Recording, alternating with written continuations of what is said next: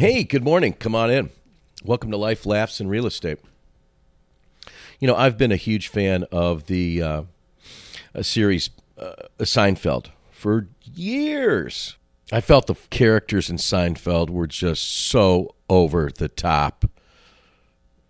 Absolutely as funny as any other comedy series ever made, including MASH, The Honeymooners, All in the Family.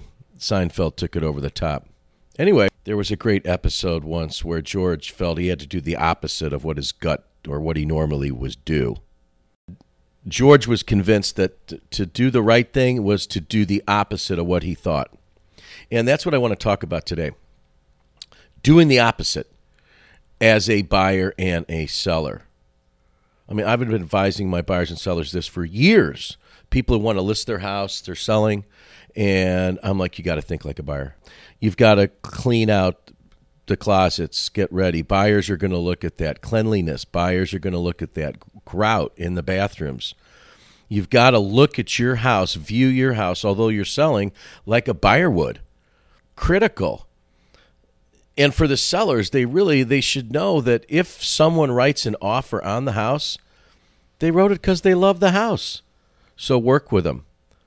You know, conversely, buyers need to wear a seller's hat.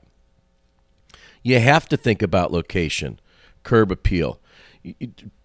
Is there a train running behind your house? Because that's going to impact you when you sell. Ceiling height, power lines, anything that could influence selling your house, amenities, you have to think of like a seller. Not only obviously of buyers, they are looking to buy a property that suits their needs, but you have to wear a seller's hat because at some point you will sell. And you don't want things like power lines or trains or close to major thoroughfares, highways to impact your ability to sell the property. And again, sellers, you have to wear the buyer's hat. I mean, if you're a seller, most likely you're moving somewhere else and you've looked at properties, and when you walk in, you see if it's clean or if it's not clean. You see things that affect the house that become appealing to you. You have to think that way. So do the opposite, buyer and seller. You know, for years I've been pounding into Brady and Riley the importance of going with your gut, listening to that little small voice that's inside of everyone. Listen to your gut. Trust your gut.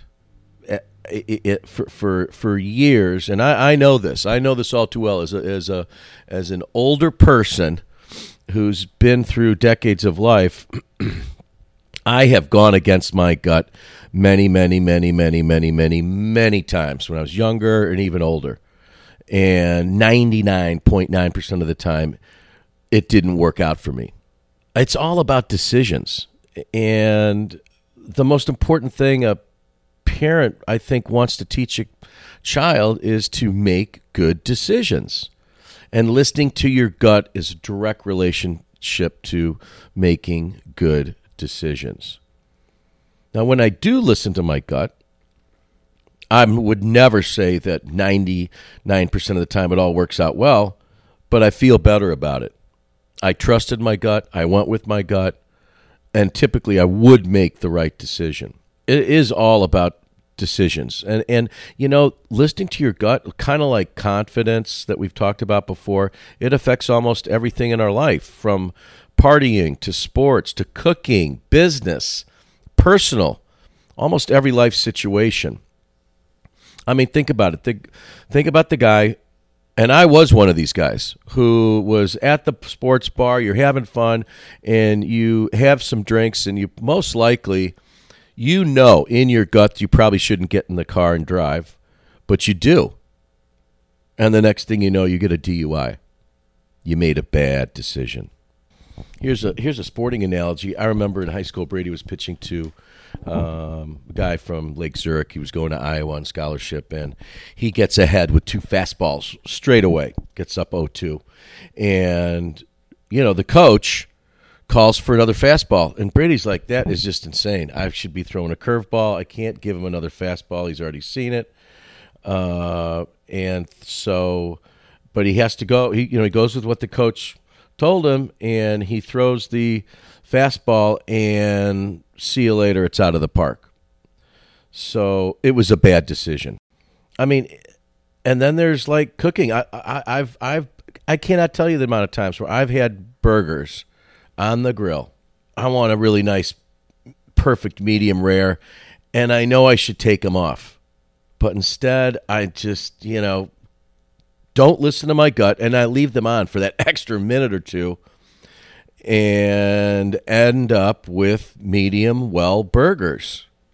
I made a bad decision. I didn't listen to my gut. I didn't trust my gut. You got to go with your gut. I mean, I can't tell you the amount of times I'm on the golf course and I've pulled the wrong club. Go with your gut. If you think it's 5-iron, take the 5-iron. Don't rethink it. More times than not, you hit the shot and you go, man, I should have stuck with the 5-iron. From a business standpoint, I will tell you, my broker, Kevin, this is way back when I was actually had his dad's property listed. And it was kind of in a remote area of Lake Forest, kind of unincorporated area of Lake Forest. And we had an offer on the table. I think it was $1.3 million or $1.4 million. I knew deep in my gut that Kevin's dad should take the offer. But I just didn't stress it as much as I needed to. And sure enough, he did not take the offer, and he's never seen anything. The market crashed. This market crashed in 2008. He's never seen anything remotely close to what was on the table. And I mean by several $100,000. You have to listen to your gut. For me, as I said, I think it's when I trust it, better things happen. When I go against my gut, don't listen to it, don't trust it, most likely things don't go well. I mean, and I can't stress this enough to people who, everyone knows what I'm talking about, too. That's the other thing. Everybody knows. I really don't care how old you are. You know. And the sooner you get this and adopt it and believe it, the better off you're going to be. You need to recognize that small voice inside you that is your gut. You need to trust it, listen to it, and make decisions based on it. This concludes episode 5 of Life, Laughs, and Real Estate. If anyone wants to email me, feel free at chris@chrischristoph.com.